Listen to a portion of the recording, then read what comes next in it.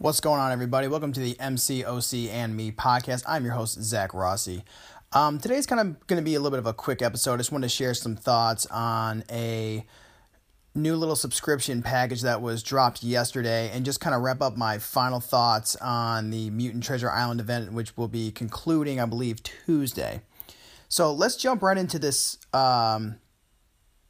Daily Crystal, Grandmaster Crystal, and Cavalier Crystal subscription cards that were dropped yesterday.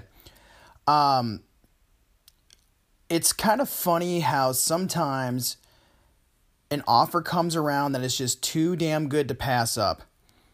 And, you know, I know that times are tough for a lot of people, especially for a lot of people that play in the community, but I think that these little packages that were dropped yesterday are hands down the best value for any player in the game that I have seen in a while. If you do the math on it, I think one was like 29, one was 50, and then the Cavalier one was about maybe 70 or 80. Either way, however you slice it, you would have to be a fool not to buy any one of these packages. Now, like I said, I understand that it all depends on what your cash flow is at the moment, but I'm all for buying things that will really help expand either resources or champions or even units in the game. And I think it's great that there's 3 different types of bundles available because, it depends on where you are in the game. It depends on what you're doing.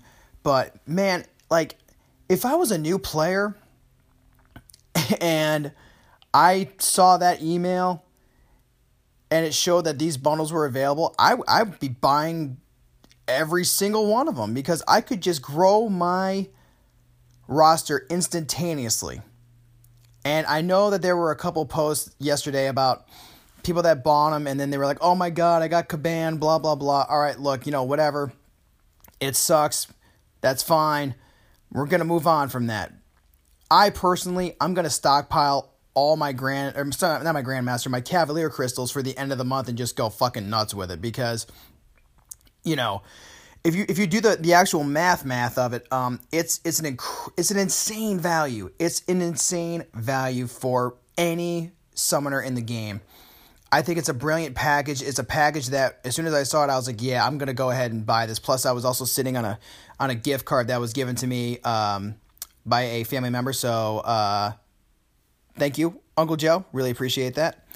But yeah, I love when Kabam gives players just really great bundles in that unit store. And I know the price can be a little bit intimidating, like I said earlier, but man, it's just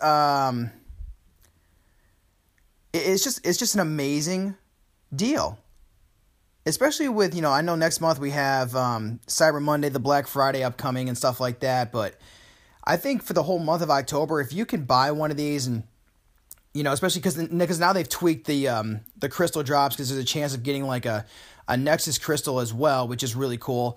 Roll the dice on that shit, man. Just go and stockpile those crystals, or maybe if you want to pop a crystal a day, see what's happening. But if you have a chance to really up your roster numbers, go for it. Because even if you get Kabam, you're still going to get some extra resources on the side. But I think it's a great value. And Kabam, well done. With Mutant Treasure Island almost done, I just would like to praise how amazing this event was. I think it was almost like, how do I want to put this? Excuse me. For the amount of work that had to go in it, the rewards were just out of this world. I mean, all you had to do was just go find the dual targets and, whether it was in quests or whether it was in arenas and stuff like that, and just really, collect those keys, look at each of the maps, plan out which paths you wanted to take, and figure out which resources and rewards were going to benefit you greatly. I mean, 5-star awakening gems. Yep. 7,500 crystal 5-star crystal shards, and also 2,500 6-star shards in certain paths. Yep, absolutely. Tier 5s. Yep. Tier 4s. Yep. Gold. Yep. I mean, I only really stuck to the legendary and the epic maps, but my God, I came away with some damn good rewards in this side quest event, and I'm hoping that with this upcoming side quest for October, I hope that there is a nice little cachet of rewards as well, because I feel like that's what the side quest should really be about when it comes to things moving forward. Because the new Cavalier difficulty, I've talked to many players about it. Some love it, some didn't like it. Obviously, it's in its Mark 1 stage, as I call it, so there's going to be room for improvements. But if you're dropping, I guess, more difficult content as the monthly, I think the side quest thing should be sort of like here's something to help you sort of make your life easier to tackle the harder stuff. It shouldn't be as hard or as annoying, rather. It should just be a nice little thing where, hey, you want to score a couple extra, resources here and there, and not really,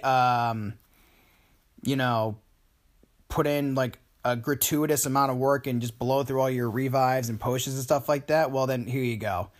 Because, like I said, Mutant Treasure Island, the amount of work that was needed for it, not that hard. I mean, I know that some of the mutant fights were pretty annoying, especially the Platinum Pool, the Berserker Wolverine, which at first when I encountered him, I was like, oh, this is kind of different. But then I just kind of figured out the strategy on the fly, and I worked through it, and everything was gravy after that. But yeah, it wasn't like, MODOK Treasure Island a few months ago, where it's just this really annoying and almost painstaking kind of I guess I better do it so I don't miss out on routines and stuff, or it's not routines, rewards. It felt like a routine is what I wanted to say, but the lines got crisscrossed in my brain.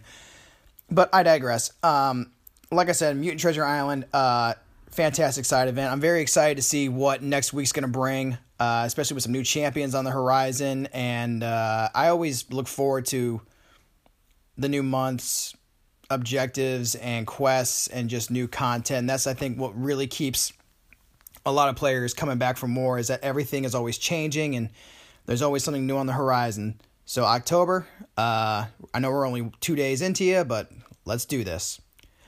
Champ of the day. I don't have a champ of the day today. Just kind of, firing this whole episode off the hip. But I would have to say, if I was just to kind of pick people, let's go with Civil Warrior.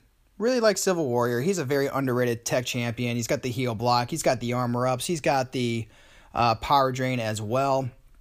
I know that in the grand scope of the tech class and even the game, maybe he's not a go-to for a lot of people, but I've been playing him a lot lately, and I have been ranking him up because I love him as a champion. I think he's really cool. I know he doesn't really have any sort of immunities, but he's got some sneaky little tricks up his sleeve. I like I also like the costume. I think it's pretty cool as well, and the fact that his shield can also just, shoot off a giant laser out of it. But, yeah, Civil Warrior, I think, is a great champ for new players, and I think if you're a veteran player as well, there's a lot of good benefits with him if you know how to work him right, and he's just a fun champion. But anyway, that's it for today's episode. I hope you all have a great weekend, and I will see you next time on the MCOC and Me podcast. Take it easy.